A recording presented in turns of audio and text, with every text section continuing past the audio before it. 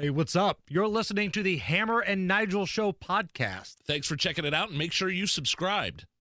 Hammer and Nigel. Can you believe these characters are weirdos? On 93 WIBC. So let's rock it! My name is Nigel. Jason Hammer is here. You are a Marion County resident. I've lived in Marion County a lot of my life. My family lives in Marion County. Talk to me about your feelings, Hammer, with this new poll from IndyPolitics.org concerning the race for Marion County prosecutor. Well, my feelings on this new poll are about the same as my feelings on the Colts this year, Nige. Does that answer your question? No. So our pal Abdul, who joins us every Friday, and you can hear him throughout, various programs and time slots here at 93 WIBC, he does political polling. And the latest one on the prosecutor's race in Marion County shows that the incumbent, Ryan Mears, is up by 20%, 51% to 31%, with 19% undecided. Now, this was a poll of 300 likely voters here in Marion County. Okay. With independents, it's a little bit closer. Just with independents, it's 37 to 28 Ryan Mears, but 51% to 31 overall. That's a big number. It's a big number, but what was the other number you said? 19? Was it 19 or 20% undecided? 19% undecided. Okay, well, that's something, isn't it? I mean, that's something if you are somebody that wants to change the status quo in Marion County. You're looking at that 19%. All right, I know this is this is one poll. What does Abdul always say? It's a snapshot of a moment in time or something like that. I can't get the wording right. He always does it so eloquently. But this is what you get when you get like straight ticket voting. Sometimes I feel like. Right. Anybody with a D next to their name, pull that lever and you're done. Right. And that's what I think you'll see in Marion County. There's such a big voter discrepancy between registered Democrats and registered Republicans. It's overwhelming Democrats in Marion County. 3-to-1 ratio, might even be closer to 4-to-1, to be honest with you. So Cindy Carrasco, she's going to have to pick up all of these undecideds. Now, with Abdul's poll here, IndyPolitics.org, there is a margin of error of 5.6%. So you take that for what you will. But, man, you hit the nail right on the head. So many folks in this county, they just go and vote straight ticket. Straight Democrat. And how can any informed voter look at his record or the crime stats in this city and say, hey, everything's great, status quo, no changes? I'm going with Mears. I mean, again, I work here. I've worked here most of my life in this county. I mean, you've lived in Marion County all your life, Hammer.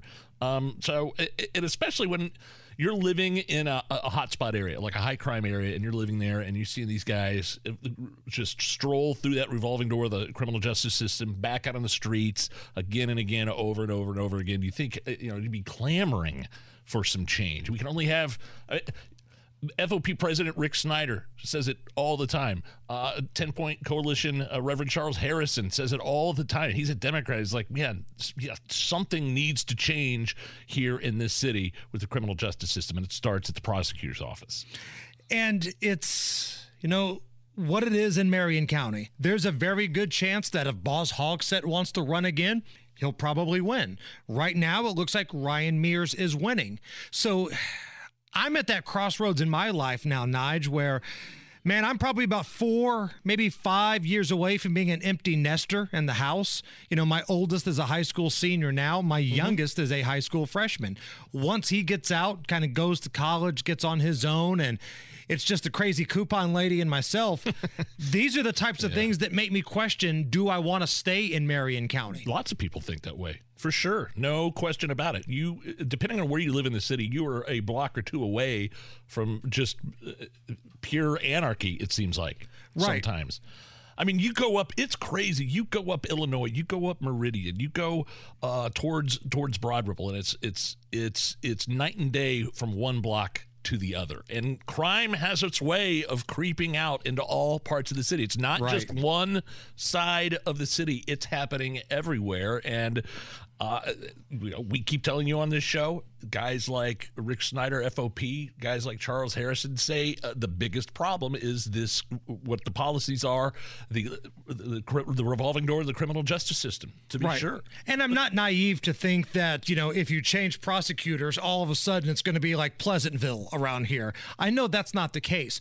All people like myself are asking for is if somebody is a violent threat to society, if they have got 20 plus felonies, if they have got a previous murder and death on their rap sheet, maybe we should just ease up on the sweetheart deals just a little bit. That's all that we're asking for.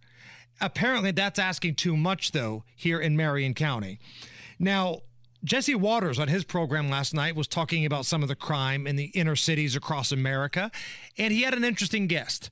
Stephen A. Smith of ESPN jumped on with Jesse Waters last night. And again, I'll tip my hat to Stephen A. It would be easy for a super woke ESPN talent to say, I'm not going on Fox News. Blank you guys are whatever. He went on. He spoke with Jesse Waters last night, and you know what? Stephen A. Smith actually made some sense when it comes to what's happening in the inner cities across America. There is no question that we should be against an extremely progressive agenda that's calling for people to be released from prison on multiple occasions, that's ignoring a lot of crime that's taking place in the streets. There is no doubt about that. The subway system in New York City, you're damn right I got a problem with that. Something needs to be. I'm a native of New York City. Yeah. I took the F and the E train all the time. I wouldn't want my family traveling on the subway right now. Same with me, not what anymore. I'm saying. I was in L.A. The homelessness that exists there, I got an issue with that. Certainly, when you look at Gavin Newsom and some of the policies that he's put forth, you're talking about a lot of different things that need to be addressed. I don't agree with everything, and I'm not about to pretend that I do. Okay. So Stephen A. Smith, who is not a conservative at all, but he's also not a far radical leftist. That's kind of the takeaway that I took last night on his appearance with Jesse Waters. He mentioned L.A. and Gascon there in L.A. almost getting recalled. The deputy prosecutor in, the prosecutor in San Francisco getting recalled, getting the boot. Krasner in Philadelphia, the prosecutor in Manhattan, all under severe scrutiny. And it's because of the lax crime laws and the, low bail, no bail. And people are fed up. And Ryan Mears wants to be like those cities. That's the thing that blows my mind more than anything else. Ryan Mears, the unelected prosecutor currently serving in Marion County, he looks at San Francisco, he looks at Seattle, he looks at Portland and goes, hot damn, that's what we need to become. Jeez. So I'm telling you, unless you want these numbers to stay, you're going to have to get some votes out there if you're Cindy Carrasco's team. You're going to have to find a way, whether it's going door to door, I don't know. I understand the massive voter discrepancy in this county. It's tough to overcome. But if there's any saving grace, it's that 19% that's undecided. If you can win those over, maybe, just maybe, we got a ball game here. Now, speaking of progressive leadership, the mayor of Austin, Texas, making some headlines. Now, keep in mind, this is the same guy that cut funds for the police back in 2020. In a red state of Texas, Austin, and I think you used to live there, right, Nige? Oh, yeah. Very progressive blue city. You were doing radio there for a little while. Yeah, late 2000s. He was at the front lines of defund the police, actually cut funds. Well, they had an officer get killed in the line of duty recently, and the mayor of Austin was busted sleeping at that officer's funeral service. Oh, boy. Dozing off. Pictures went all over the place. Fox News commentator Leo Terrell. There's no excuse for him to fall asleep. A 1-hour memorial, and it shows the ultimate disrespect for law enforcement in the city of Austin. This guy is not a friend of law enforcement at all because he slashed the city budget when it comes to law enforcement, police stipends. This mayor is a woke Democrat. And Ainsley, the sad part about the city of Austin is the southern version of New York City. The city council do not support law enforcement, and he is a reflection of that, and there is no excuse for him to fall asleep at a 1-hour memorial. Yeah, it's pretty bad. Despicable, actually. And again, you can look on Twitter and you can easily find the picture. Now, the mayor has since apologized, but he only apologized because he got caught. Once again, Leo Terrell. Those words are meaningless. He said that after he fell asleep. He had no other way or choice to do this. He had to apologize. Those words are meaningless. The family should feel lost because they do not have the respect of the mayor or the city council of Austin, Texas. Austin, Texas is New York City in the South. Is that a fair assessment, Nige? When I was there, no, I don't know if that. When were you there? Fair. I was there from 2007 to 2009, but it shouldn't surprise people that this guy Mayor Adler, this is the first time he's had to apologize for a controversy. Let's remember November of 2020, as COVID was escalating, he had led the rally cry for people to stay at home. Please do not relax during this pandemic. You will die. He put a promo out on Facebook. He cut that promo out on social media while he was vacationing in Mexico. This is the same guy. I would expect nothing less.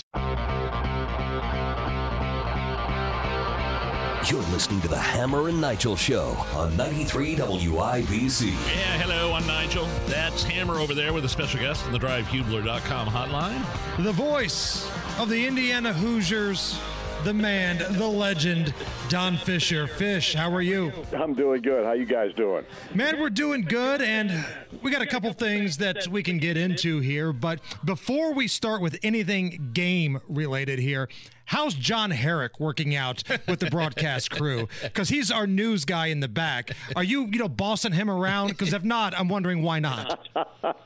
No, I try not to do too much bossing.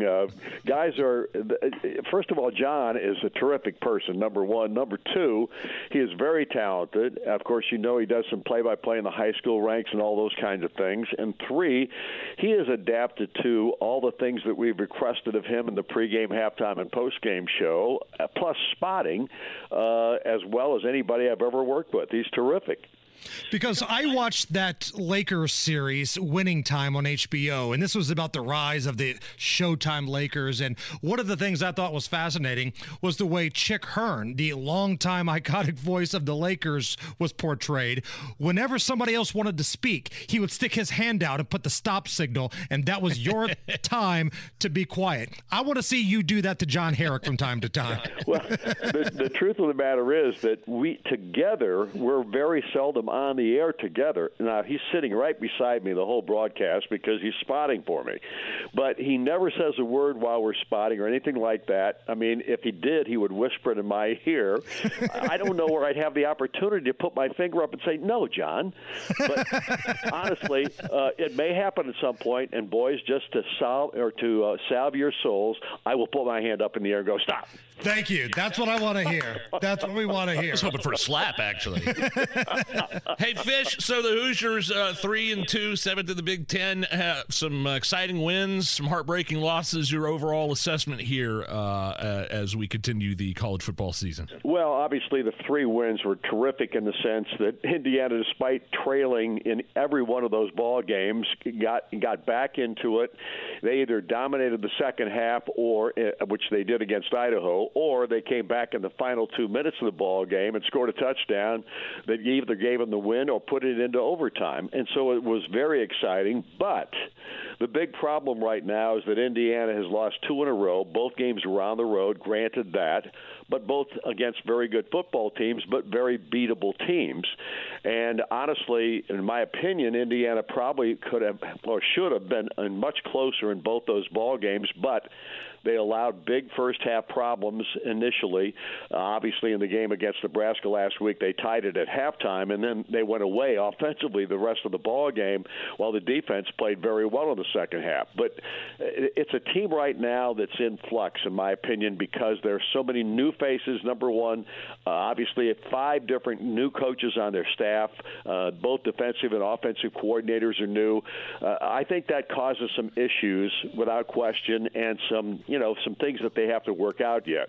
At the same time, this team has struggled mightily over the last couple of years with their offensive line, and there's no denying that. It hasn't been great, and right now that's the biggest problem, and they've had some injuries there, which has complicated it. So now you're playing a team like Michigan coming up on Saturday that's the number 4 rated team in the country, by far the best team you've faced this year. And honestly, it's going to be a difficult challenge, I think, to say the least, but it's going to be on a national stage. Everybody's going to be excited. Fox is going to have their game day program there. It's going to be interesting to see how this team responds to that, because they're coming back home after 2 losses. Yeah, and definitely one of the bright spots, Fish, and you mentioned new faces, is that senior transfer, the running back Shaun Shivers. I love watching this guy, man. Talk about a little bit about his play so far. Well, he has not had much of an opportunity. I don't know if you saw the first game or not, but the very first time he touched the football, he got absolutely killed on the field, and he actually went out of the ball game for a couple of minutes, but he came back in. He's a gutty guy. He's not big at all. He's 5'7", about 190 pounds, and he's like a bowling ball out there, and he's fun to watch. He really is, but they haven't made a lot of holes for him, nor have they for anybody else in the running department, and that's the problem with the offensive line right now. They're not blocking well enough for the run game, and they're certainly not protecting their quarterback, especially in the last couple of ball games. He has had to run for his life, and he's barely hitting 50% of his passes at this point, for the last 2 contests, and that's just not a recipe for winning football. Don Fisher is our guest, the longtime voice of the Indiana Hoosiers. Hoosiers and Michigan, big one coming up on Saturday from Bloomington. Kickoff is at noon. You can hear that right here at 93 WIBC. Fish, just looking at the Big Ten as a whole, 2 coaches have already been whacked. Nebraska's got an opening. Wisconsin now has an opening. And it feels like coaches now they got a shorter leash. At least it seems like that this year. What's your takeaway from what you've seen with the coaching carousel? Well, without question, at Nebraska and Scott Frost, the fact of the matter is that program has been a storied program through the years. They expect a lot from their football program, just like Indiana expects a lot from its basketball program. That's one of the reasons that Frost couldn't last, because even though they were very tight losses in most cases, they were getting beat like 3 points, a touchdown, that kind of thing. Make a mistake late and get beat on a play that maybe shouldn't have happened.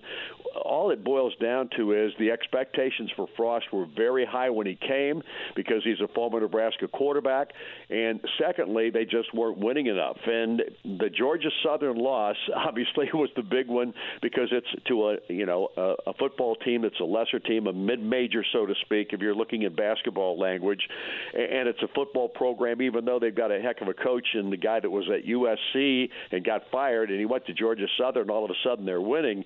It doesn't matter. It's Georgia Southern, and Nebraska is expected to beat them, and I think that was kind of the last straw, along with all the close losses they had last year. So from my standpoint, and Paul Chryst, that shocked me, because that guy has had a terrific career at Wisconsin. Obviously, the last 2 or 3 years have been a bit of a problem, but COVID had something to do with it a couple of years ago when Indiana beat them, and there's no question they're still a good program. They're just not winning as much as the Wisconsin Badgers obviously feel they need to win. So, it's hard to say, but look, it's all about winning these days. Obviously, Tom Allen did a great job leading up to the 8-4 and 6-2 seasons that they had 3 years ago and 2 years ago, and then last year a huge blow with the laying an egg with a football team that everybody expected to be, one of the top 3 or 4 teams in the East.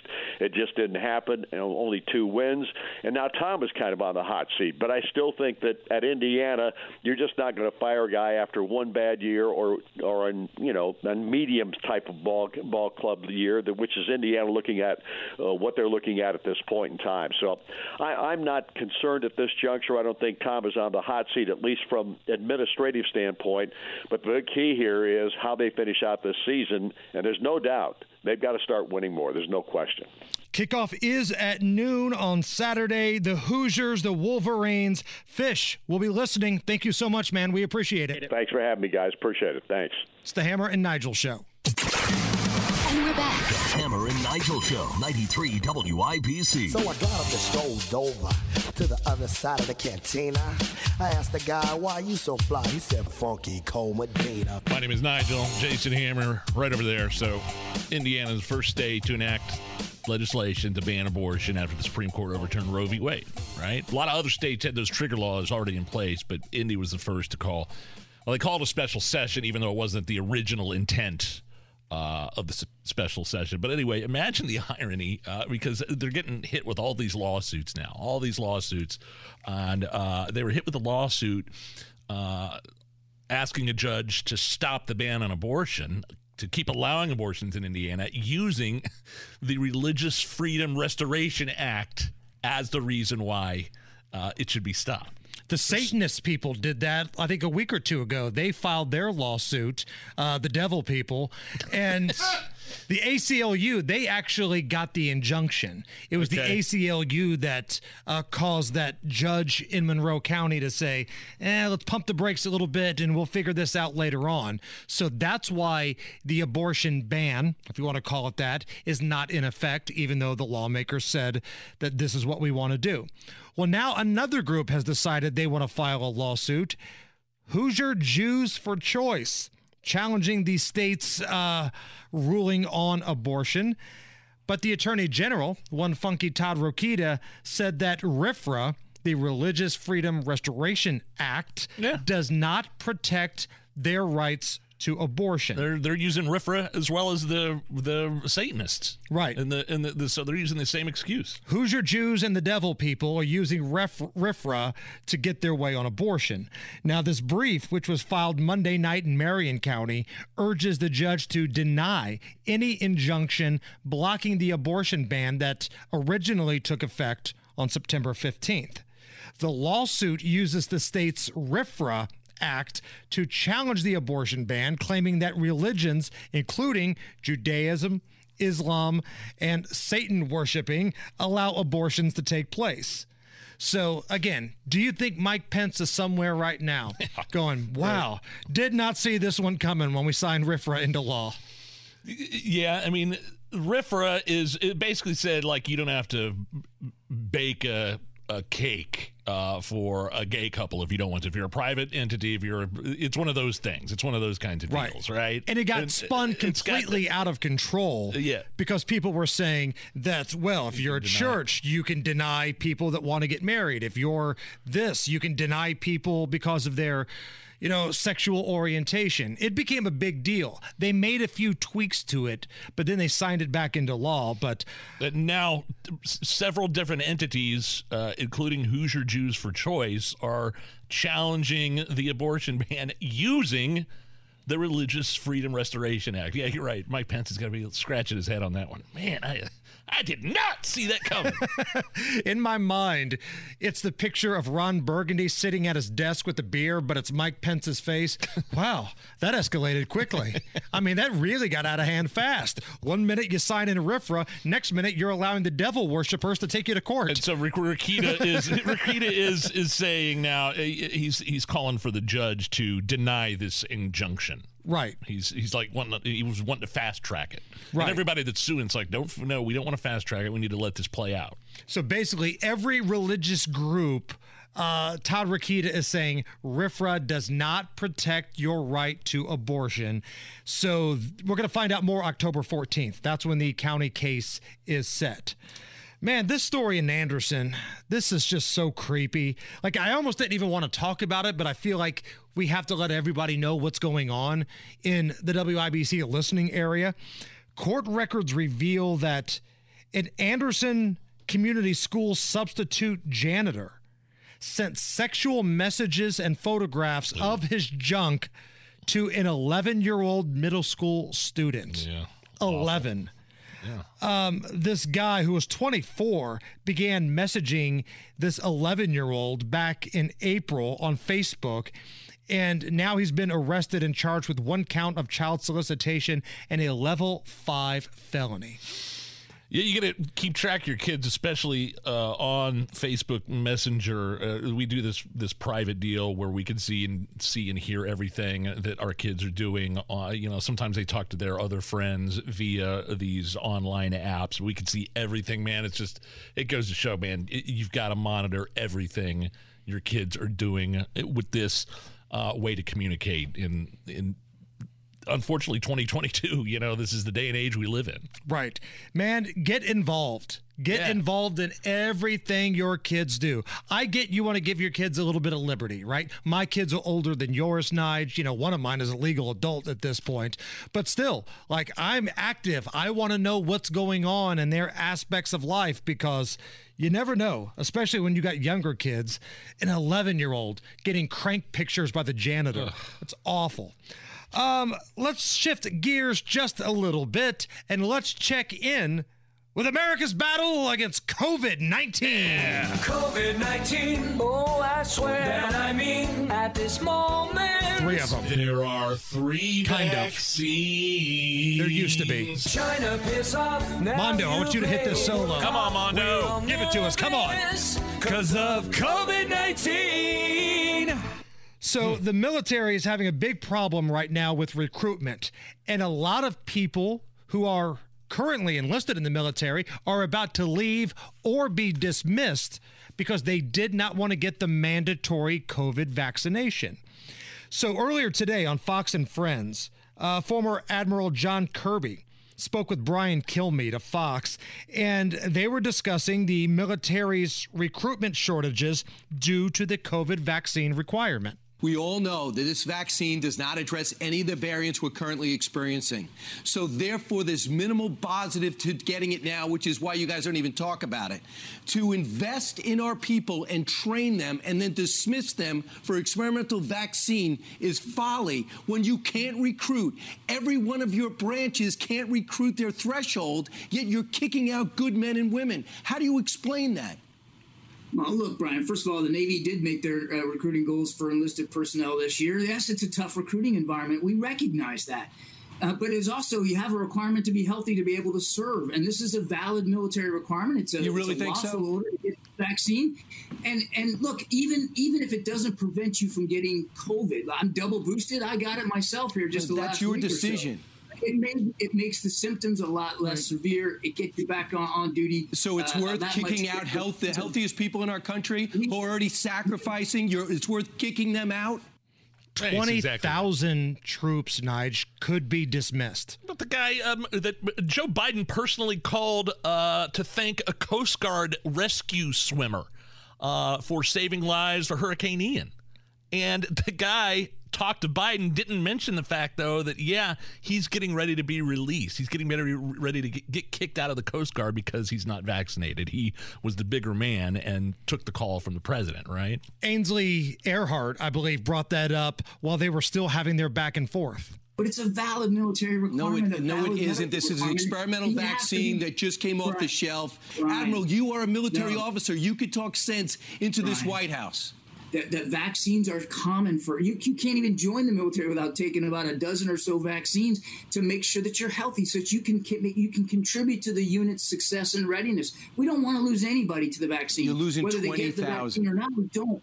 But Brian, you got to have a healthy force. This is a valid health requirement. Health is central to our readiness as a military unit. And you're not just, it's not just Admiral, about you. We talked about this amazing hero who's in the Coast Guard, and he rescued someone who could potentially drown down there in the Fort Myers area, and now he's getting kicked out. Exactly. And so that's just, it's so hard as Americans to know that that person wouldn't be saved if he weren't working right now. Right. And in 30 to 60 days, he's going to be kicked out. So he saved a life, and all of these military men and women have saved so many lives over the course of their training. So it's just really disheartening to see that for religious reasons, when they don't get a vaccine, they're going to get kicked out. And isn't it? And what they didn't mention was that guy that they were talking about actually talked to Joe Biden. Biden was virtue signaling, calling people to thank them on the public stage, and Biden didn't even realize he was getting ready to be thrown out. Unbelievable. What was this clickbait bullcrap about COVID that you sent to me in an email today? Did it get you? You rotten, no Dude, good. Hey, look, it was a link on Drudge. I stopped going to Drudge for a long time, especially during COVID, because of all the COVID fear porn that was out there. Right. Drudge was one of those guys that thought we were all going to die. And so today on Drudge, brace yourself, new COVID symptom strikes first as latest wave threatens devastating winter. Boom, boom, boom. So I saw the link on Drudge. I'm like, whoa, what is going on? They're using words like brace yourself and COVID symptoms and, wave threatens a devastating winter. Like when I hear that, I think, oh my God, I'm not going to be able to breathe. No, the new symptoms of COVID have taken over the old symptoms of fever and cough. So I click on it, and it turns out the new symptom is a sore throat. Oh, come on. That's it? A sore throat? All the other symptoms like loss of taste and fever, not so much anymore. Those aren't the main symptoms. New symptom is sore throat. So the big story here with this big clickbait headline, brace yourself, devastating winter, is that in December you might get a sore throat. You don't say. Oh, they got me with that one. That piece of clickbait right there. I swear to God, I've had every symptom of COVID, and it just turns out it's a bad hangover every time I think I've got COVID. So my throat's scratchy. I sleep with the fan on. I do that. I have the window open and a fan on. The change of the weather, all that crap. But you know what, though? There are people like Drudge and the people like we just heard, Admiral Kirby. He's a weasel. They love this stuff. They want this thing to continue. They love the control. They love the fear porn. They love the narrative of it. The summer of 2020, the summer of COVID-19, was their favorite summer of all because everybody was on the even playing field. And that's when Hammer and Nigel Records wrote this song.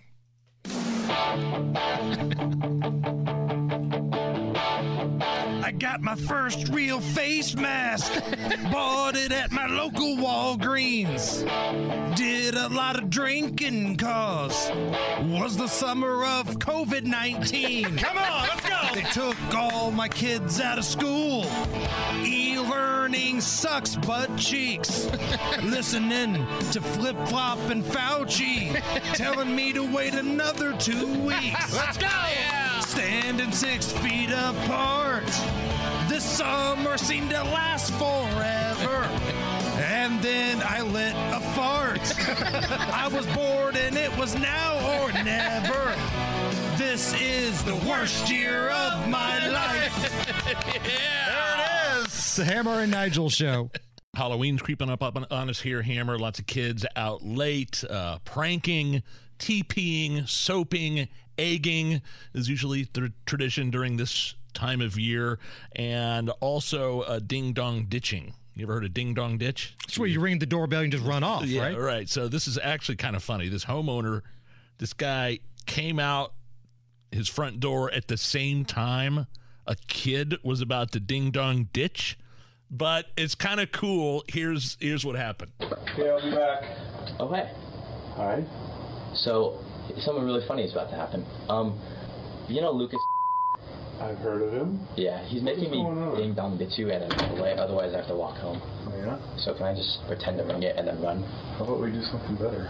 Okay. How about you ding dong ditch it and you start running and I'm chasing you. Yeah. Okay, just go now. Just go. No, you don't even have to run. Just go.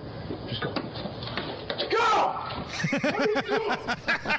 So you see what he did? They worked out a plan. The homeowner played along. He caught the kid trying to ding-dong ditch, and instead of being a jerk about it, saying, hey, let's make it even better. If we're going to do this, let's make it real. Hey, get out here! I like it. I love the guy. I love that story. The way you just did that, it sounded like you were trying to shoo away a bear. Get out here! How? Yeah! Go get! It was kind of an unofficial Great Moments in Shooing Away Bear history. It's the Hammer and Nigel Show. Hammer and Nigel. Can you believe these characters are weirdos? On 93 WIBC. So let's rock it! My name is Nigel. Jason Hammer is here. I was talking to somebody the other day, Hammer, and they're a casual listener of the show. They're like, why are you guys talking about the midterms so much? Like, why do you care? Like, I live in Indiana. It's going to be Todd Young, the Senate, who doesn't really affect me. I'm like, Okay, are you kidding? It doesn't affect you? Like Dems want to change laws and pack the Supreme Court with radical judges. They want to take away your rights as gun owners. They want to defund the police. They love getting the worst offenders out of jail. They want to pass more oppressive climate change laws. So you see how 1 or 2 votes in the Senate are extremely important if you're anything other than a radical progressive. And plus, I don't know about you, I think some of these guys are WWE characters at this point. It's like watching Royal Rumble sometimes. Fetterman in Pennsylvania? Are you kidding me? The guy looks like me and you. He's the political version of King Kong Bundy. Is that a fair assessment, Mondo? Do I have that right? I'll allow it. Wow. So I think you damn well better be paying attention to what's happening in some of these other states in terms of Senate races in the House and Senate, for sure. And we're not saying the folks on the other side are winners. And this brings us to Pennsylvania, because you've got Dr. Oz against Fetterman. Yeah. This is like trying to pick, who do you want to play a benefit concert, Clay Aiken or Sir Mix-a-Lot? I'd pick Sir Mix-a-Lot. That's not even close. I'm with you. So Fetterman allegedly had been up double digits in the polls. But I heard Rob talking about this today on his program, Kendall and Casey. When you see midterm polls out June and July, that's nothing. It's a nothing burger. It's a lot of these companies doing polling to kind of shape a narrative. But now it seems like things are really starting to get a little tight. And Fetterman, this guy's a lunatic. Now, he had a stroke recently, and in no way am I making fun of his recovery from a stroke, but I think his health is a big issue at stake here, because you're going to be expected to go to the Senate, and when you're on the floor and you're debating Ted Cruz, or you're going at Rand Paul for some sort of bill that could come down to 1 or 2 votes here, you're going to have to be able to make it through. You're going to be able to be physically fit to do this job, not just mentally, but both mentally and physically fit to do this job. And Fetterman, this is a guy that loves to put bad guys back on the streets. Now, in Pennsylvania, he's the lieutenant governor, so he gets sometimes the final vote on whether or not a violent inmate stays or goes. And during his time as the lieutenant governor, I'm going to play you some audio here. This is Fetterman saying that he's happy. He's ecstatic to release a first-degree murderer who stabbed a guy 26 times with garden shears and then tried to hire a cop to kill his accomplice. I'm happy that he's going to be going home to his family, and that even if you're not moved by, again, the morality of having these folks go back home, despite serving sentences that were in excess to what the crime was, from a financial burden, that's no longer on the state and taxpayers. What did the guy do? He was happy to have him home, but what was he accused of doing? Stabbed a man 26 times with garden shears and then tried to hire a cop to kill his accomplice. Okay. See, I mean, that's exactly what I was talking about at the beginning of the segment. Oh, there's more. There's more. Fetterman was the lone vote to release this gang member convicted of first-degree murder for beating a 17-year-old to death with a baseball bat. Here's Kayleigh McEnany on Fox today. John Fetterman wants to eliminate open carry, so you can't carry a gun. You're in a high-crime area. You want to protect your family. Your gun's gone. But he's the lone vote to commute a man's sentence who murdered a woman with a pair of scissors. He was convicted for that. This is just one example of many with John Fetterman. So the scissor guy who murders someone, he's free, but we're taking your gun. It makes absolutely no sense, and people realize that. It's not just John Fetterman, though. It's Mandela Barnes. You look at him, he's now trailing Ron Johnson because of the issue of crime. And her case right there, Nige, is exactly what you were talking about at the top of the hour. And what you said about King Kong Bundy, I just typed it in. That is identical. As the prosecutor said in My Cousin Vinny, identical to Fetterman, King Kong Bundy. Type it in. The economy is going to be the big issue when people go to vote for the midterms, but I do believe the Republicans have something with crime. You look at what's happening in these big cities, including Indianapolis, around the country. There's a lot of people that are going to be voting out specific ideologies here. Even the analytics expert on CNN. It's a guy by the name of Harry Enton. He says that the Republicans, they've got something here, and the Democrats are in trouble when it comes to crime. Crime is an issue that Republicans love to talk about. You see it in a ton of their ads. Why? Because which party do you trust more? On crime, look at that. Republicans at plus 23 points over the Democrats versus abortion, where Democrats have a 17-point edge. Crime is basically the economy for Republicans. They love to be talking about the economy. They love to be talking about high inflation. They also love to be talking about crime. Democrats do not want to be in this ballpark. They want to be talking about abortion, which is the main focus of most of their ads. So the more that voters care about crime, the worse it is for Democrats. So one person's abortion is another person's crime, but both of those things are secondary compared to the economy. It's going to be economy when people go to vote here in about 6 weeks. Now, yeah, I mean, gas prices are through the roof again. I don't see any, Biden was talking about that at one point. No, wait a minute. He was doing a victory lap on that a couple weeks ago. All of a sudden, it's crickets from the White House. And Fetterman, this guy, again, I understand he's coming off of a stroke, but this guy's not very bright. Could you imagine what it would be like to have a conversation with Joe Biden and Fetterman? Can you imagine what that would sound like? I got hairy legs that turn blonde in the sun. The Eagles are so much better than the Eagles. Absolutely determined as Murphy and others are. What? And it's not about kicking balls in the authority or anything. What? True international effort to pressure. And make sure you take advantage of this amazing opportunity to, the only thing you have, Stan, to lose is your record. So the best way to get something done, if it holds near and dear to you that you like to be able to. Anyway. What is wrong with demanding for an easy, safe kind of their income, a path to a safe place for them to win? Representative Governor, Senator Braun, Senator Booker, Representative Jackie, are you here? Where's Jackie? I didn't think she was going to be here. Oh, that was all painful. All painful and all real. We doctored none of that audio. That's all real. That's Fetterman, what it would be like him having a conversation with Joe Biden. What did you think about Herschel Walker? Because he's had a rough 48 hours. I've said from the beginning, I think he was a flawed candidate to begin with. He was great in football, and that does carry a lot of weight in Georgia, SEC country.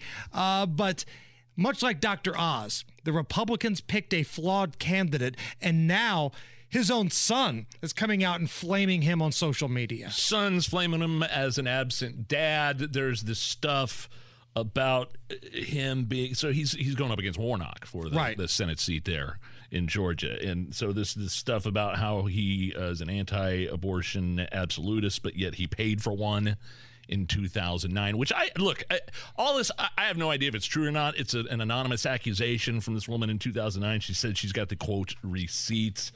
Boy, talk about an October surprise. And all this is because Herschel Walker is winning in Georgia right now and Warnock is flailing. But I mean, if it's true, look, I don't like the hypocrisy. If it's true, I'll call the Democrats out on their hypocrisy when it happens. And I'll call, you get a finger wag on something. Make sure you're not guilty of doing the same thing yourself. That being said, I don't know if it's true or not. And I don't think it matters in the sense of his, in his campaign. I think he's still going to win. It's going to be close. I think Georgia is going to be real close. Pennsylvania is going to be real close. But the Republicans have a legit puncher's chance in some states that they normally don't. Nevada is in play for the Republicans here. So, again, this is why you living in Indiana should care about what's happening around the country with these midterm elections. And happier news, Nige, it's National Taco Day today. National Taco Day. Here to celebrate is Dr. Jill Biden comparing the Latino population of San Antonio to breakfast tacos. As distinct as the Bogotas of the Bronx, as beautiful as the blossoms of Miami, and as unique as the breakfast tacos here in San Antonio is your strength. Wow. So again, that's Dr. Jill calling a Latino community in San Antonio breakfast tacos. Would you, if you're trying to compare a certain segment of the population to food, let's say you're in a room full of Latinos, would you maybe choose a different food, maybe somewhat different than tacos? You have to learn from that tweet Donald Trump put out on Cinco de Mayo, where he's eating a taco bowl at Trump Tower. I love Hispanics. You have to learn from that of what not to do. Yeah. Okay. All right. That's just awkward. And by the way, what did she say for bodega? Bogadas of the... Bogadas. That's Dr. Jill, ladies and gentlemen. All right. It's a learned doctor. Matt Bear, I'm looking at the date on today. It's October 4th. 10-4, which is National CB Radio Day as well. It's National Taco Day and it's National CB Radio Day. 10-4, good buddy. So Kyle, kill this music. If you're up to it, Matt, let's do a little Smokey and the Bandit traffic, my friend. All right, let's...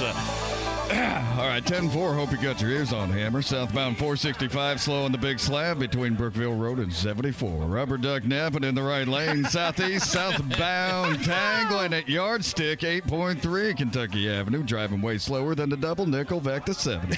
Tipton, US 31 closed at 28, fixing the tracks until supper bucket time.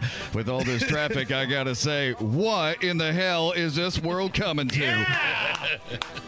All right. I love it, man. Traffic sponsored by B Window. Right now, get a $2,000 energy savings credit plus sale prices on energy efficient B Window sidings and doors. No payment or no interest for up to 24 months. That's Faber's B Window.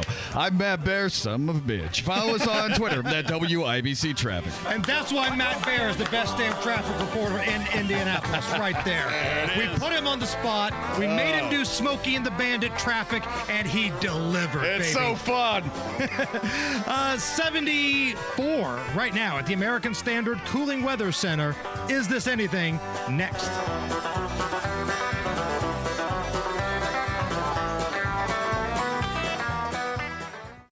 Hammer and Nigel presents Is This? It depends upon what the meaning of the word is. Is this anything? On 93 WIBC. Hammer, how do we play? Is this anything? I'll run a story or two by you. You break down all the information that's been presented, and then you give us a verdict. Is the story anything or not? Yeah, let's do it.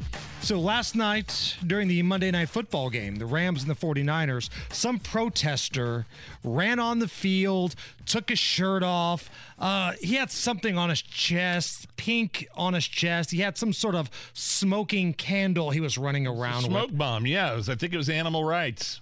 And that's what it was. So he gets on the field and he starts running around. He's getting away from security. He gets close to the Rams bench. And at that point, Rams all-pro linebacker Bobby Wagner just absolutely spears this dude and takes him down. This is what it sounded like with Joe Buck on the air. Van is on the field, so we'll have a bit of a stoppage, and now some of the Rams players get involved. And Bobby Wagner had enough. He just took the fan down. I just saw somebody running on the field, and he looked like he wasn't supposed to be on the field. So I saw security was having a little problem, so I helped him out. So this guy runs in front of the Rams bench. Yeah, this is something for sure. He runs in front of the Rams bench. He's a protester, animal rights, got this pink smoke bomb. And then I think there were two guys. It was the defensive end.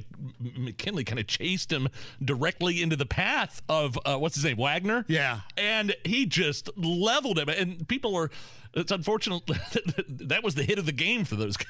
It was. 6 million people have viewed this so far, by the way. I don't know why ESPN, like if you were watching the broadcast on ESPN, they didn't show it. They never show sometimes the most interesting parts of the game, right? Which is he's not a streaker, but I guess he was streaking. I guess streaker means like you're naked, right? Right. Okay. For me, a streaker means no underpants. So this guy was running across the field.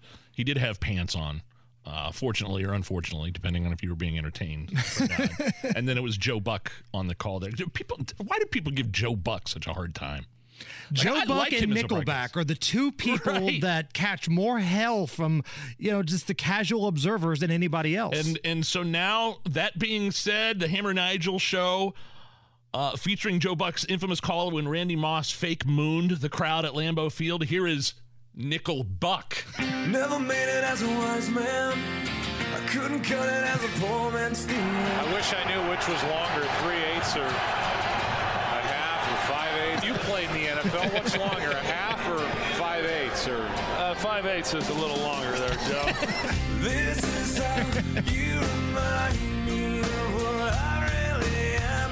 That is a disgusting act by Randy Moss, and it's unfortunate that we had that on our air live. That is disgusting by Randy Moss. This is how you remind me of what I really am. Had made 39 straight inside 40 yards. And you can't blame the announcer on that one, folks. I waited till after the miss. No, we're going to blame you. I don't know what's bigger, 5/8 or a half. Ladies and gentlemen, Nickelbuck, by the way. And honestly, the Randy Moss thing wasn't bad. He didn't take his bare ass out and moon the crowd. He just kind of faked it, Was there a guy that pretended to poop out a football? Or am I imagining that? Oh, that's me when I play football with my kid. That's my touchdown celebration. If we're playing backyard football, that's what I'm thinking of. That's what I do. I squat down, I drop the football right behind my butt cheeks, and that's my celebration. It's the Hammer and Nigel show. You're listening to the Hammer and Nigel show on 93 WIBC. My name is Nigel. Jason Hammer is here, already fired up for a night with WIBC. That date is creeping up on us. You and I and Mondo are all kind of coming up with some things to do here behind the scenes. Nothing we could talk about on the air. I guess you'll have to buy a ticket. Again, those tickets selling very quickly for a night with WIBC. This will be our third one of these, right? Right. We had to take a break during COVID. I still say we could have done it. But this is happening at Butler at the end of this month. This is the first time we've done it at Butler at the Schrott Center for the Arts. It's a bigger venue than we've had in the past because, man, this event sold out so quickly. The first two times we did it, we said we got to get a bigger venue. Now, I haven't seen the ticket total today, but as of yesterday, we were just under 200 tickets left. Okay. So if you want to have a great night out, it's Thursday night, October 27th, right before the midterms. October 27th, 7:30 p.m. on Butler's campus. You're going to be in a crowd of a bunch of fun, rowdy, for the most part, like-minded people, and we're going to have a good time. So buy your tickets today. You can go to Ticketmaster.com. Just search WIBC. You'll find it. We've also got it posted on our social media, pinned at the top. Facebook and Twitter. Just look for @Hammer and Nigel. All of your favorite hosts, Tony and Rob and Casey and us. Guy Relford's going to be there. Mondo, Matt Bear. We're going to be on the stage doing a big Q&A. We're talking politics. We're talking midterms. We're going to say the things that, truth be told, we can't really get away with saying on the radio at this live event. I'm so excited. We're going to do some things. Yes. Yes, we are. Not only say some things, but God willing. The last time we had this event, you dressed up as Joe Biden, I believe, and wet myself, actually, with my pants around my ankles. So, man, we're doing this for you guys. It's a fun night. Tickets go fast. This thing sells out every single time we do it. Under 200 tickets left. Ticketmaster.com. Oh, and by the way, I've had people send me messages saying, well, what if I have special needs? I'm in a wheelchair. What if I need special needs? All the seats are general admission, so just buy your ticket, and they will accommodate you once you get to the venue. Let's not tell management about the that last thing we were discussing before the show started. Oh no, maybe no. Mondo, shh. That's going to be perform first, then ask forgiveness later. Right. That's something like, oh, we decided not to do that during rehearsal, and then we totally do it during the show. during the live show. Again, Night with WIBC. Thank you to Relay Indiana. They do so much for the community, and they're our proud sponsors of this event. More fallout from Hurricane Ian, and Nige, the uncomfortable, real reality of what's going on in Florida is that some areas are total devastation, and because of the economy we're in right now, with inflation rates, it's going to be really hard for some of these people who have to start completely all over from scratch. Oh, yeah, they have nothing. Some of those guys, some of those people, men and women down there, kids, families, just are left with complete devastation and literally nothing. Their homes have been flattened. Joe Biden visited Puerto Rico yesterday, and he said that he was raised in a Puerto Rican community politically, and that Puerto Rico is under the jurisdiction of the Third Circuit Court of Appeals, which is completely not true and false. I was sort of raised in the Puerto Rican community at home politically. And so we came here for a long time, both for business and pleasure, since you're part of the Third Circuit Court. No, that's not true. What does that mean, being raised in a Puerto Rican community politically? What does that even mean? Nigel, stop trying to make sense of Joe Biden. What was he doing? What was he doing? Was he surveying the damage in Puerto Rico first? Correct. Because I guess they got hit the week before. I think it's does that strike you odd at all that he goes to Puerto Rico? Look, I mean, Florida, I guess, can wait till tomorrow. He's going to be in Florida tomorrow. I know it's a U.S. territory, but Southwest Florida was, like you said at the beginning of the segment, just complete and utter devastation. I don't know. Maybe it's because DeSantis was down there surveying at the same time. Maybe he didn't want to be down there at the same time as DeSantis. Well, I think I don't know. The timing was just weird of going to Puerto Rico first and then going to Southwest Florida here later this week. Maybe he feels like Florida has, a good grasp on how to fix this problem as to where maybe Puerto Rico doesn't. I don't know. I'm not going to try to make sense of Joe Biden either, but he will be in Florida tomorrow. Now, a fire official in Florida says that alligators and snakes are now swarming around these unlivable homes that have been ravaged by the hurricane. And there was one guy, his name was Dominic Camarata. He captured this amazing video that went viral. I thought it was fake when I first saw it. Turns out it's legit. The shark swimming around a neighbor's flooded yard. He took the video. It's gone viral. And when did we have the expert on, Mark Herrera, talking about what's going on in Florida? Oh, Mark Herrera is. We had him on Friday. We talked to him about. He's a seasoned law enforcement expert that is trained emergency response people in extreme situations. So he knows his stuff when it comes to what they're going through down there in terms of recovery and rescue efforts after a hurricane. And to me, the best part of that conversation, the most eye-opening rather, was when he's talking about the wildlife being displaced, the chemicals in the water and the currents that create a hazard for this water that's now washed ashore on Florida. You got to know that there's wildlife in Florida, right? And we know the type of wildlife that's in Florida as well. Man, so if you're wading in those waters, think about it. Yeah. A lot of that wildlife, alligators have been displaced. A lot of things have been displaced. I mentioned wildlife just a little bit ago. The alligators alone and all your wildlife has been displaced and moved. Typically, they start preparing themselves and going to higher ground as the storm comes in. But you have wildlife, you do have chemicals, right? So a lot of these plants and places that have had chemicals, keep in mind that all that's in the water. Keep in mind that you have electrical lines that are underground, that are submerged underwater.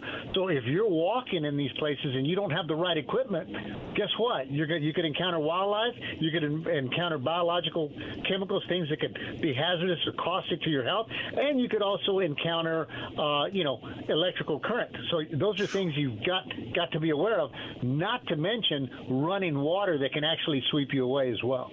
All the things you have to worry about when you're a first responder. Especially in that climate where there's still floodwaters and there's a huge risk of drowning or being washed away. All the stuff you have to worry about. Down power lines. You got to worry about damn hand getting bit off by an alligator. Full Chubbs Peterson experience. Yeah. It's a thing right now in Florida. I just retweeted the shark making it landfall in the streets of Fort Myers, Florida, after the hurricane. There is a great story of survival that came out of this. This one guy survived by floating on his couch for close to 3 hours when the water rose inside of his home. Yeah. This is a guy by the name of David Dean talking about his amazing story of survival. The water level came up through the ductwork. I was forced to cling to that rose-colored leather sofa.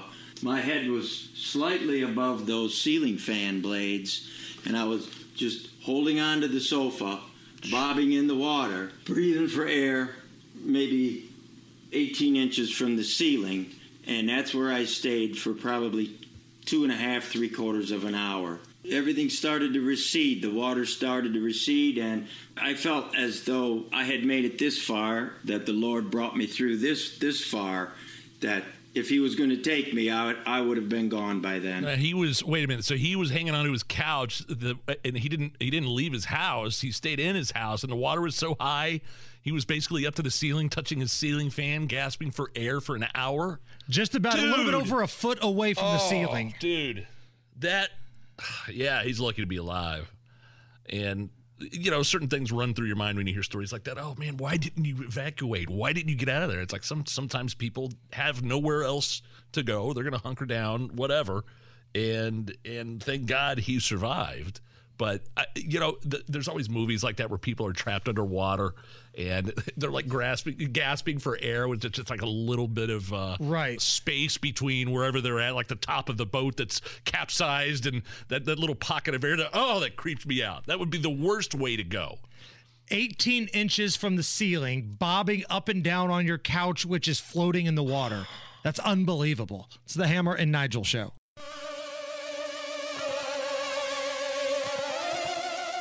You're listening to the Hammer and Nigel Show on 93 WIBC.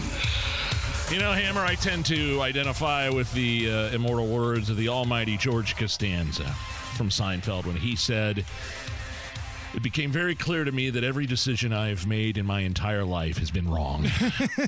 My life is the complete opposite of everything I want it to be."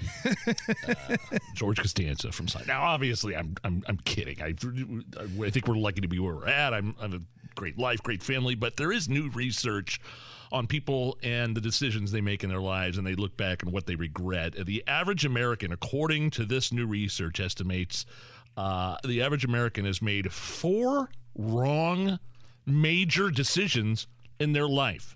Major decisions. Yes. We're not talking about picking the chicken over the fish or something like that, like at a dinner. We're talking about big-time, life-changing events. I sent this to a guy I work with, and he just wrote back, "Yeah, every one of mine involved women." So can you think, and Mondo, you be thinking, our producer, real quick here. So the average American estimates that they have 4 wrong major decisions in their life. 31% say they've made even more. Anything stick out to you? Oh boy, I screwed that one up. I wish I could have that one back. And that was a life decision. Party too hard in college and got into debt. I would have done things completely differently. Mondo? I wish I would have wrestled in my 20s instead of starting in my 30s. Oh, I didn't know.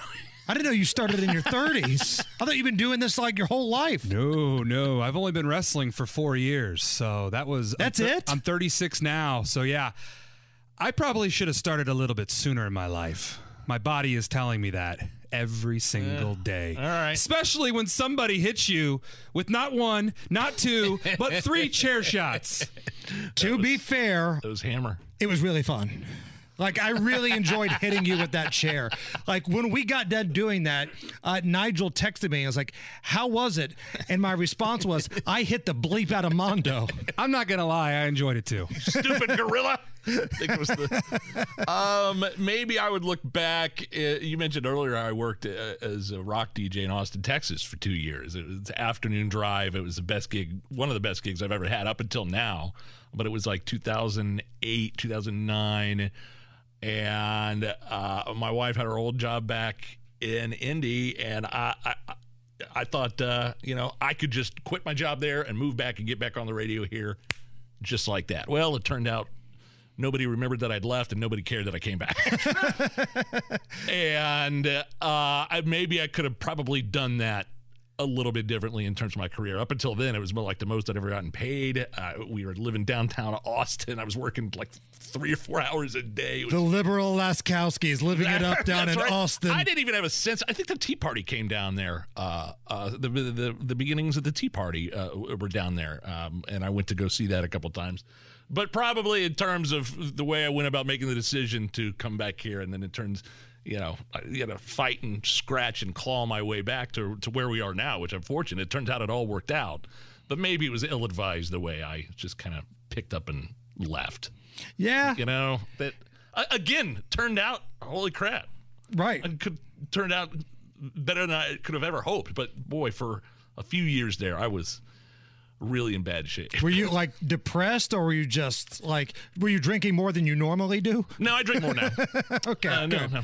Yeah, during the show, actually. Mountain Dew right now, ladies and gentlemen, but that's about to change.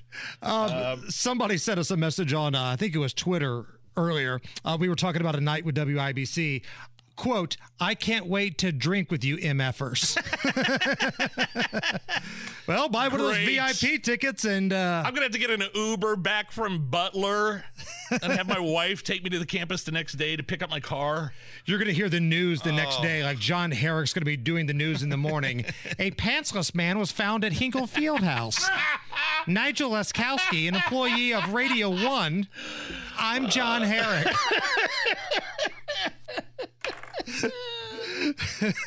Okay. It's going to be a fun night, man. Telling you. What did we sell? How many we've sold a bunch already. They're right. Quickly... So it's double the size of what we normally do. So this is going to be a fun, rowdy crowd. As of yesterday, and again, I haven't seen the totals for today, but there were under 200 tickets left. Yeah. That's right. So, again, if you want to go, don't wait, because if you keep waiting, you're going to miss out. Ticketmaster.com, search for WIBC, or go to our social media pages. I think we've got it pinned at the top on Facebook and Twitter. And again, shout out Relay Indiana, the absolute best. When we come back, we've got the biggest stories of the day. And is it back on? Is Elon Musk ready to change Twitter? No way. We've got an update next. Hammer and Nigel. Can you believe these characters are weirdos? On 93 WIBC. So let's rock it! Well, we never thought it would get to this point, did we? All this talk, all these months, Elon Musk, owner, CEO of Tesla and SpaceX, put in an offer to buy Twitter. I wonder if he expected it to get this far, Hammer. I wonder if at some point he said, yeah, maybe I shouldn't have done that. And that's why he tried to get out of it. We haven't heard anything about Elon Musk in Twitter in the past couple of weeks, have we? No.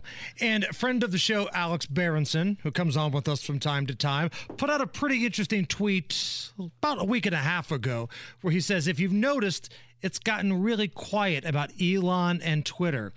Basically hinting that there could be something in the works. And he was right, because there appears to be a settlement, and I guess you could call it a settlement, because Elon Musk is buying Twitter for what he originally proposed, $54.20.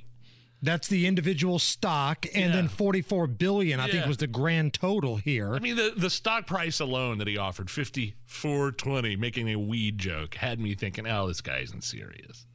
And it turns out after a bunch of controversy, the Twitter board realized it had a duty to its stockholders and said, all right, we accept. And then Elon Musk was like, wait, there's too many bots on the platform. There's too many bots. I'm backing out. And so some people thought that was like him trying to renegotiate the deal. Lower the price. Lower the price. Didn't exactly happen that way, Hammer. Now, we don't necessarily know exactly how it happened.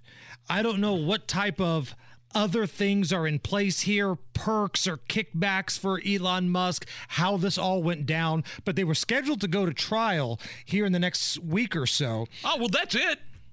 That's it. If they're scheduled a civil trial in less than a couple of weeks, it's called a deposition.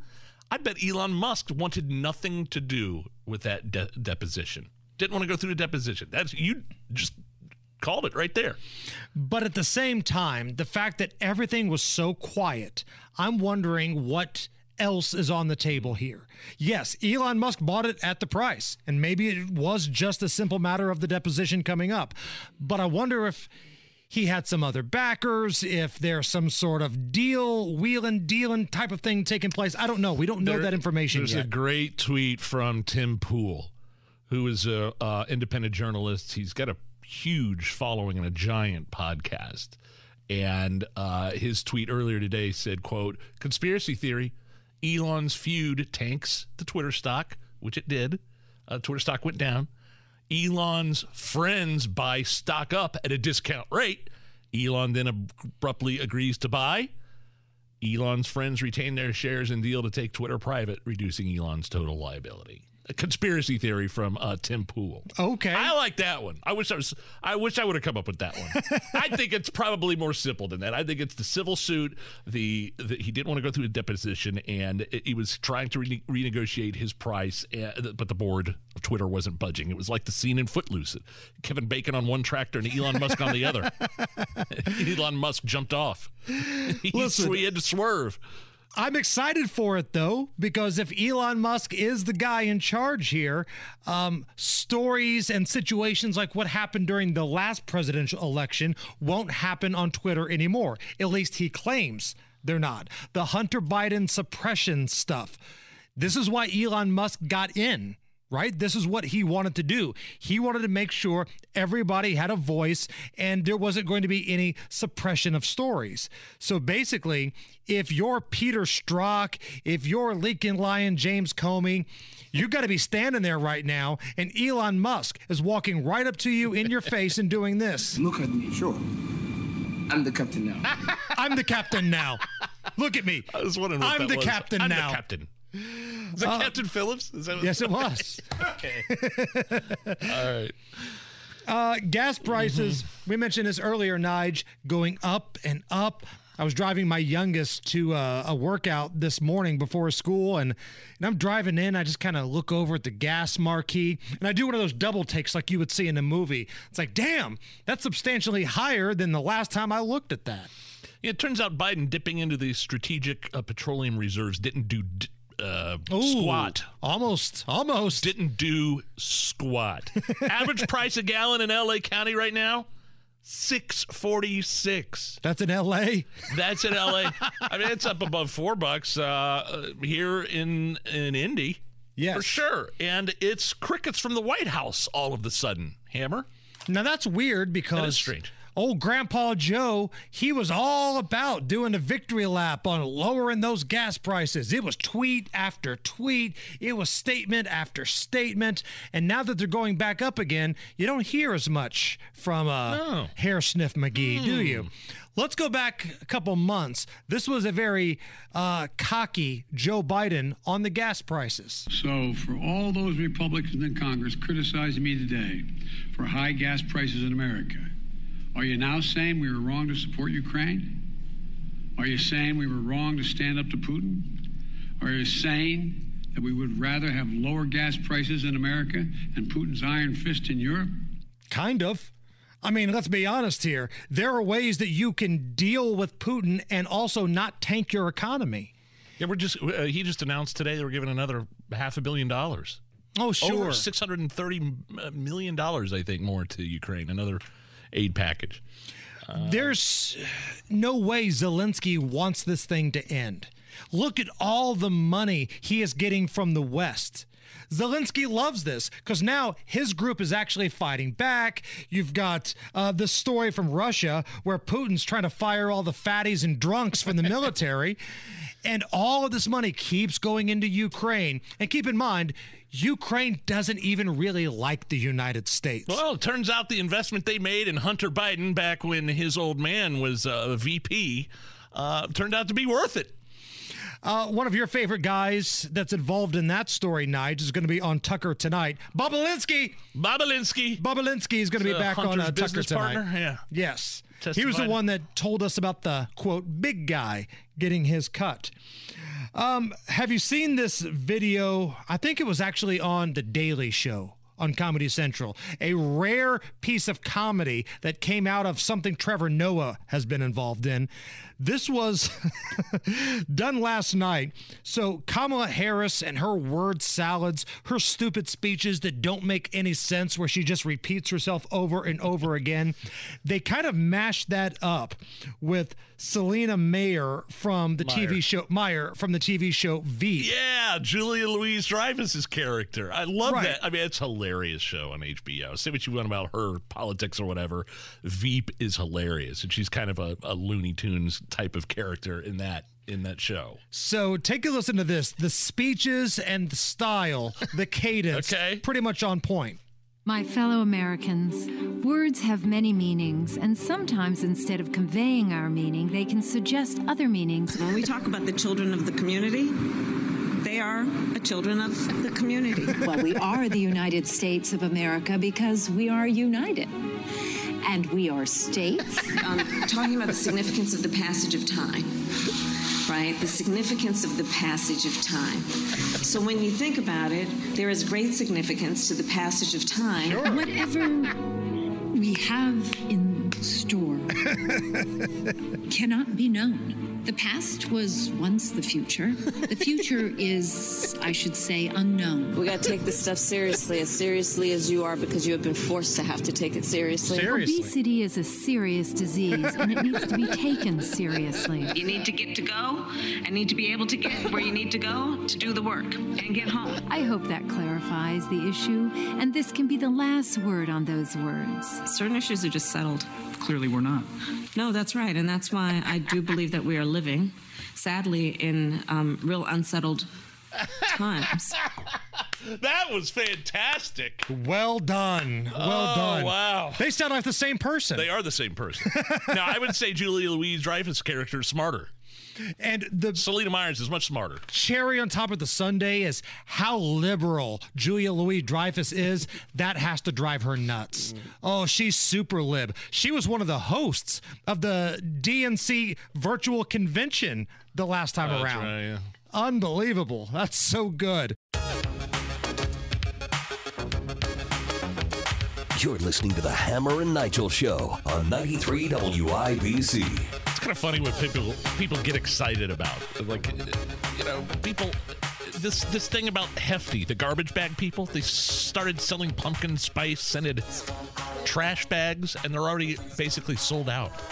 Like, people just get nutty over the weirdest, like the Mexican pizza. Like, Taco Bell announced that Mexican pizza was coming back, but then it was gone in a day. Right. Couldn't find them. Trust me. And now it's back again.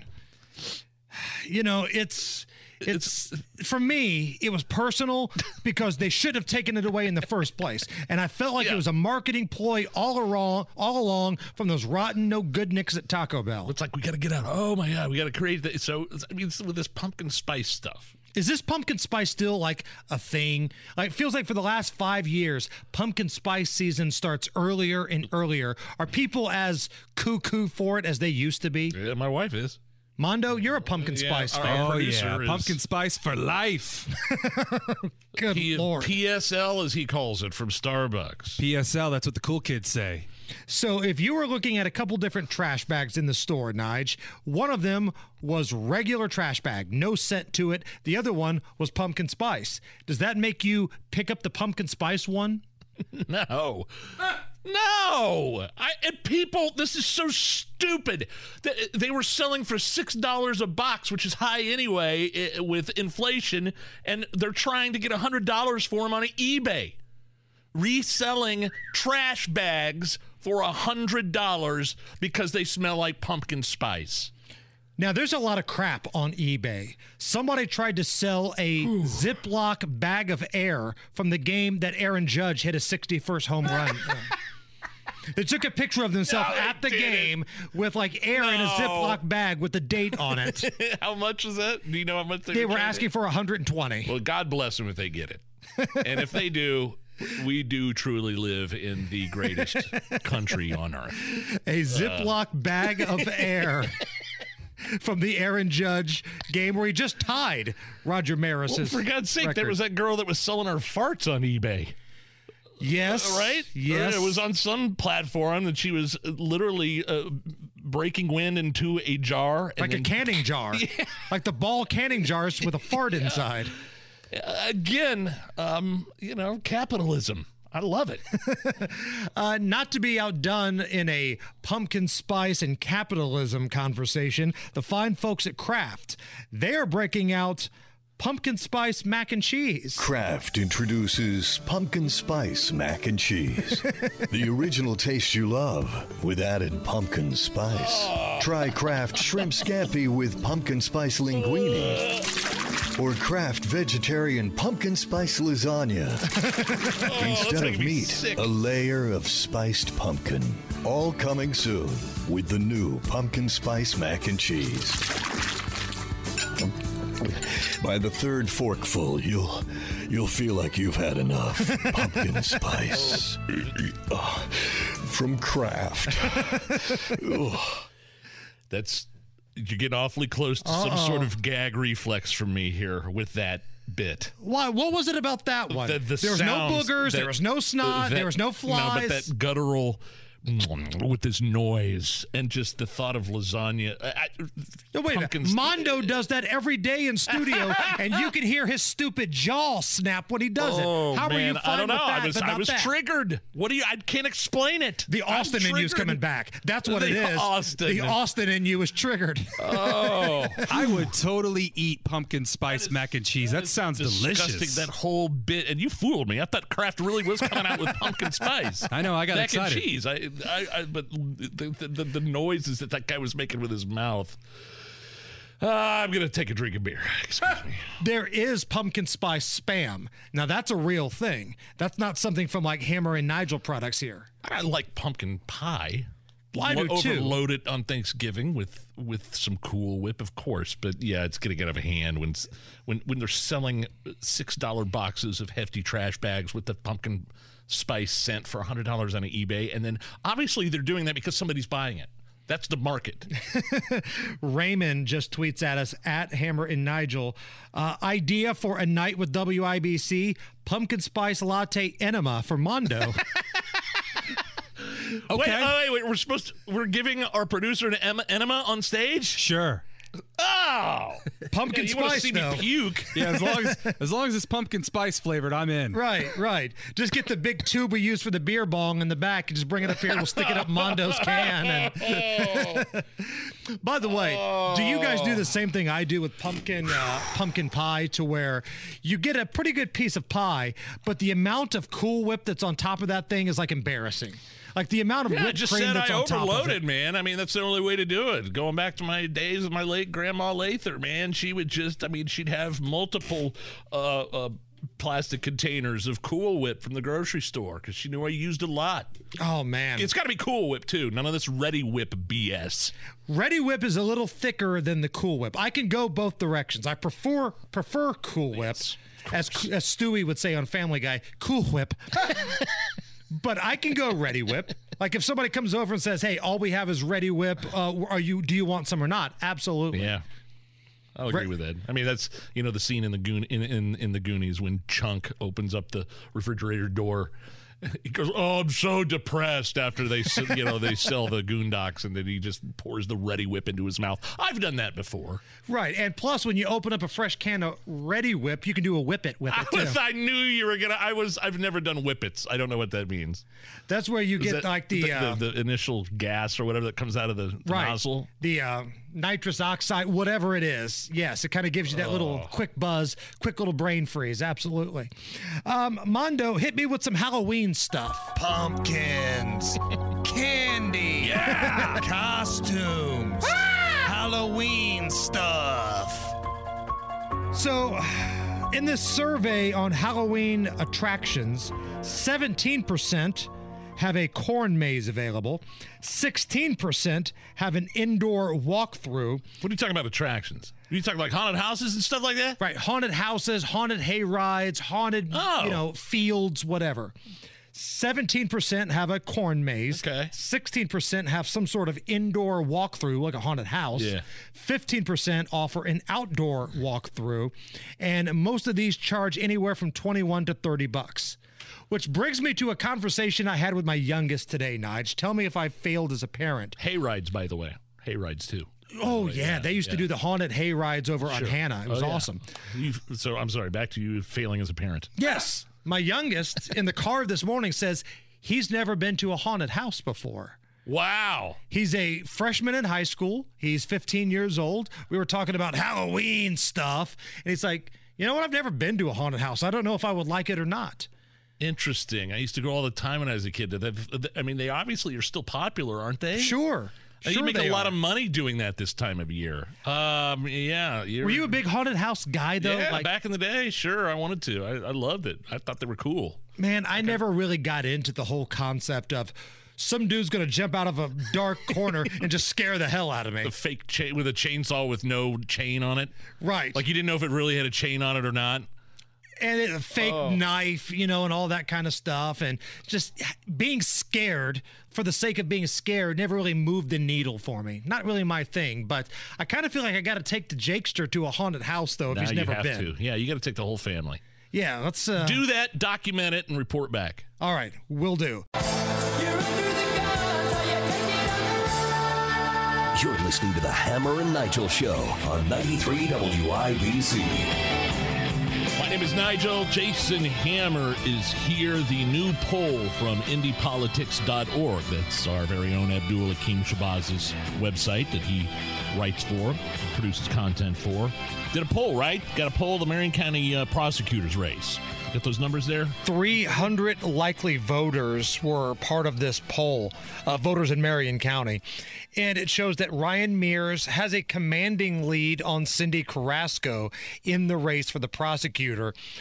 Basically up about 20%, with 19% undecided here in Marion County. Okay, so does that mean it's neck and neck?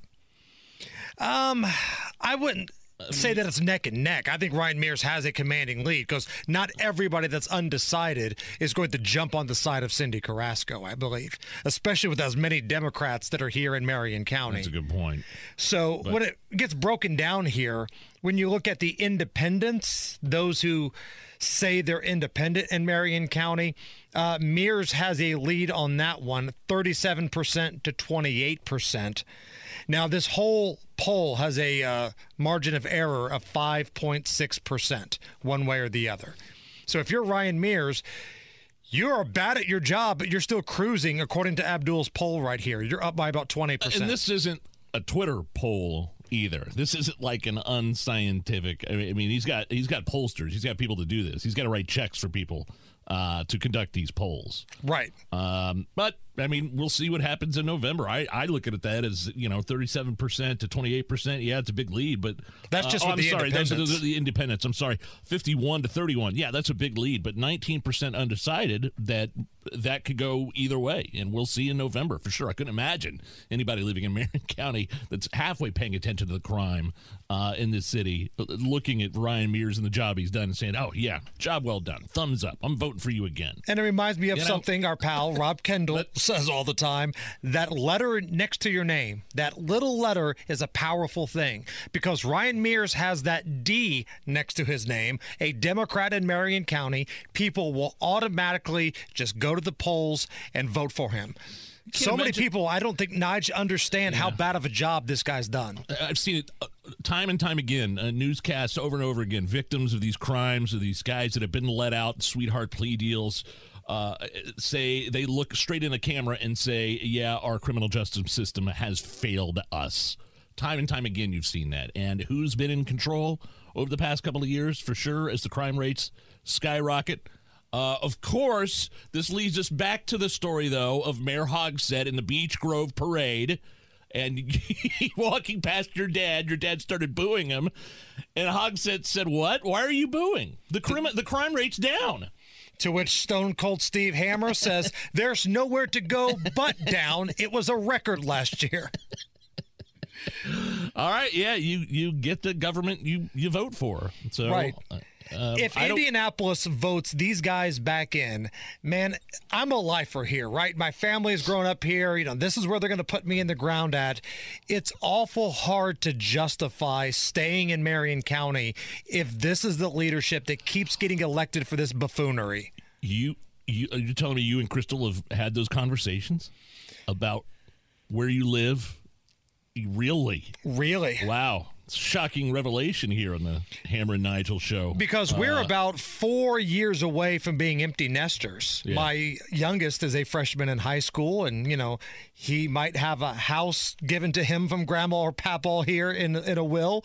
And depending on what he wants to do with college, I know Chris is probably going to do his thing. He'll be long gone by then. So who knows, man? Yeah, when Lindsay and I found out we were having our second child, Harper, who's 8 now. We lived in Marion County, and we decided, all right, you know what? Yeah, we're like a block or two away from lots of crime happening every day.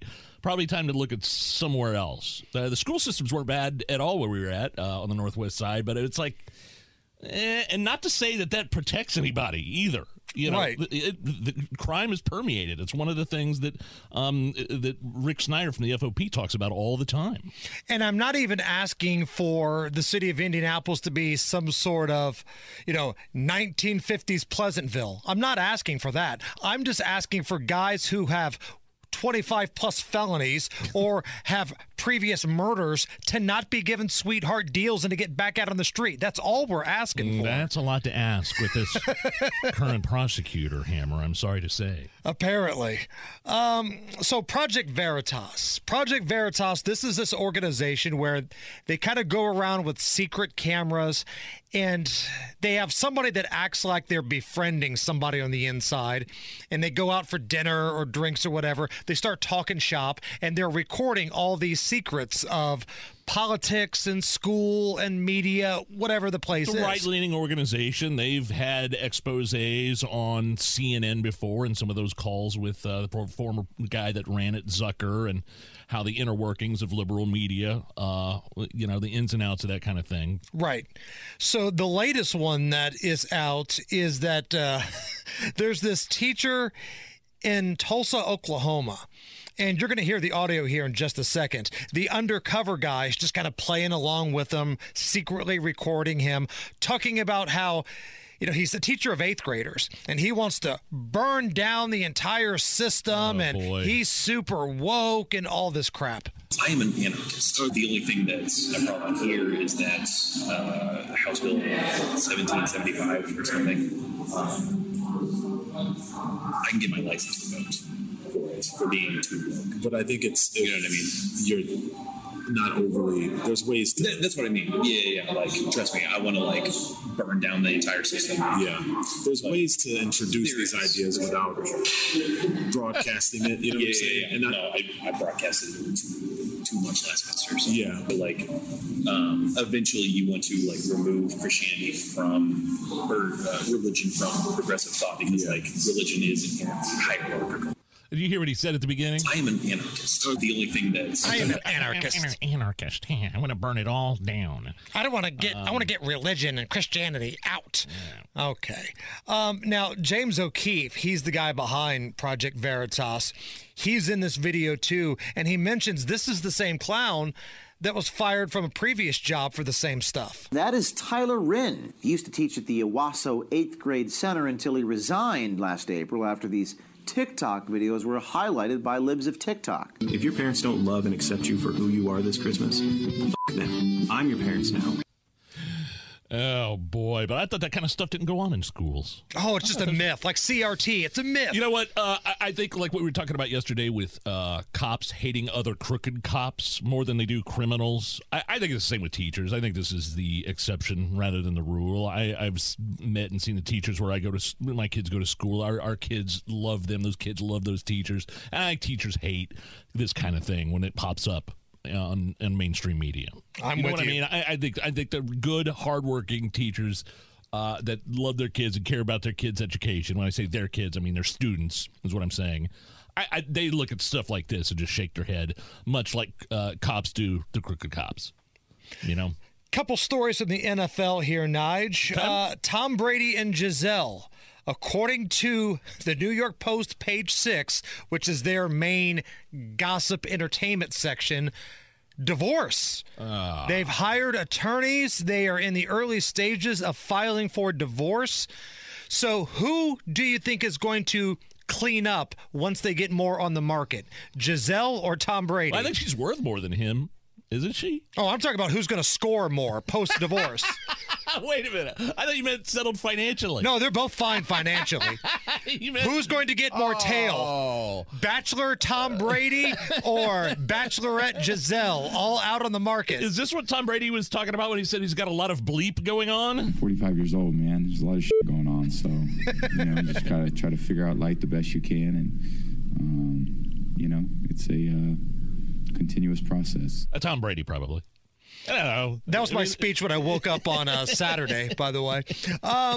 Yeah, man, I don't know. I feel bad. I mean, it seems like he's a good family man. It seems like he was on Tom Brady was on a podcast recently talking about the reality of growing up rich and famous. He's like, this isn't reality for my kids. We have people that clean for us. We have people that make our food. We have people that drive us to the airport if we need that. We get off a plane and there's people waiting there for us and we get ushered in. And it's just, that's my kid's reality, which is the hard part to say, guys, this is not the way reality really is. I don't know. I kind of like that. And I feel bad for them because he seems like a family man, and divorce is hard, and he loves his kids. Right, but you could change that though, Tom. You could make your own meals at home. I get the security things, but that's a good point. You could make your own meals at home, Tom. You don't need 5 housekeepers and 3 nannies. Right. Have your kids pick up. You pick up after yourselves. And I thought this story was great too. Wow. So Tyreek Hill was a star wide receiver for the Kansas City Chiefs last year. And he got traded in the offseason. Now he's with the Miami Dolphins. Yeah. And he had the option to pick and choose which team he wanted to go to. He chose Miami because the Jets, who I think made an offer to him for more money, they've got too much property tax in the state of New York. The Jets were the other team that was kind of vying to trade for you. How close was that to happening this past offseason? You know what? It was very close to happening, man. But it's just those state taxes, man. I realized, I had to make a grown-up decision. And, here I am in the great city of Miami. Great weather, great people. We're beautiful people, I feel like. So here I am. Yeah, I don't think there's any state income tax. I think the property taxes are low, and I don't blame him one bit for making a financial decision that was smart. Miami or New York? Yeah, true. Yeah. I'm going Miami. It's the Hammer and Nigel Show. You're listening to the Hammer and Nigel Show on 93 WIBC. Well, I was born to coal miner's daughter. All right, country music icon Loretta Lynn passing away at the age of 90. Hammer, I am aware of who Loretta Lynn is. I'm aware she's an icon. I'm aware she's an inspiration to tons of people in and out of the country music industry. I don't know very many songs. And the song we're coming in with here right now, I think it's Coal Miner's Daughter. Right. That's the one she's probably best known for. Right? And that was the title of the movie, I believe. Wasn't it Sissy Spacek and Tommy Lee Jones in the movie Coal Miner's Daughter? I don't know. I don't know. I've never seen it. I'm not... I went through a bunch of her catalog today before the show, and I'm like, yeah, I kind of remember this one. I mean, it's old school Appalachian country music. Right. Grand Ole Opry country music. You Ain't Woman Enough to Steal My Man. I remember that one. But don't come home drinking if you want some lovin' or something like that. Is that don't come home a drinking with lovin' on your mind. That I identify with. And trust me, so does Mrs. Nigel. You've been given that speech before, actually. She just reads straight from the lyrics. So 90 years old. That's a bummer. R.I.P. Loretta Lynn. So the NBA preseason is now underway. I think the Pacers have their first preseason game tomorrow. Cool. But last night they played, not the Pacers. I think it was the Clippers and the Blazers. They played in Seattle. Now, Seattle hasn't had a team in a number of years, but a lot of people feel like the city kind of got done dirty with the team leaving. Take a listen to this. The Clippers owner, Steve Ballmer, he was fired up to be back in Seattle. So excited to this fantastic building light up tonight. Now we're playing the Portland Trailblazers. I gotta be honest, a lot of us wouldn't be here if it wasn't for the Blazers. Paul Allen, founder of Microsoft, got me interested in basketball before he passed the owner of the Blazers.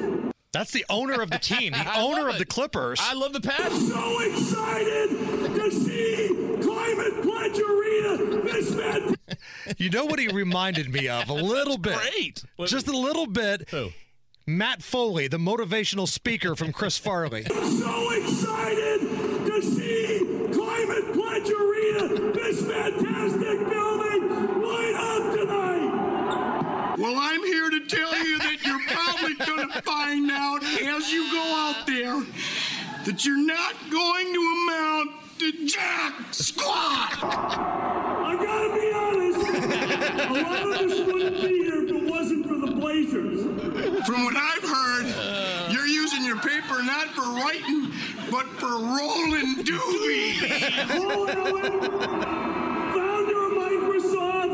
Well, Lottie frickin' God! Got me interested in basketball before he passed the owner of the Blazers. And I live in a van down by the river. It's the same energy, baby. Same energy. I love it. Be sure to catch us every weekday, 3 to 7 on 93 WIBC, or subscribe and get it right to your phone.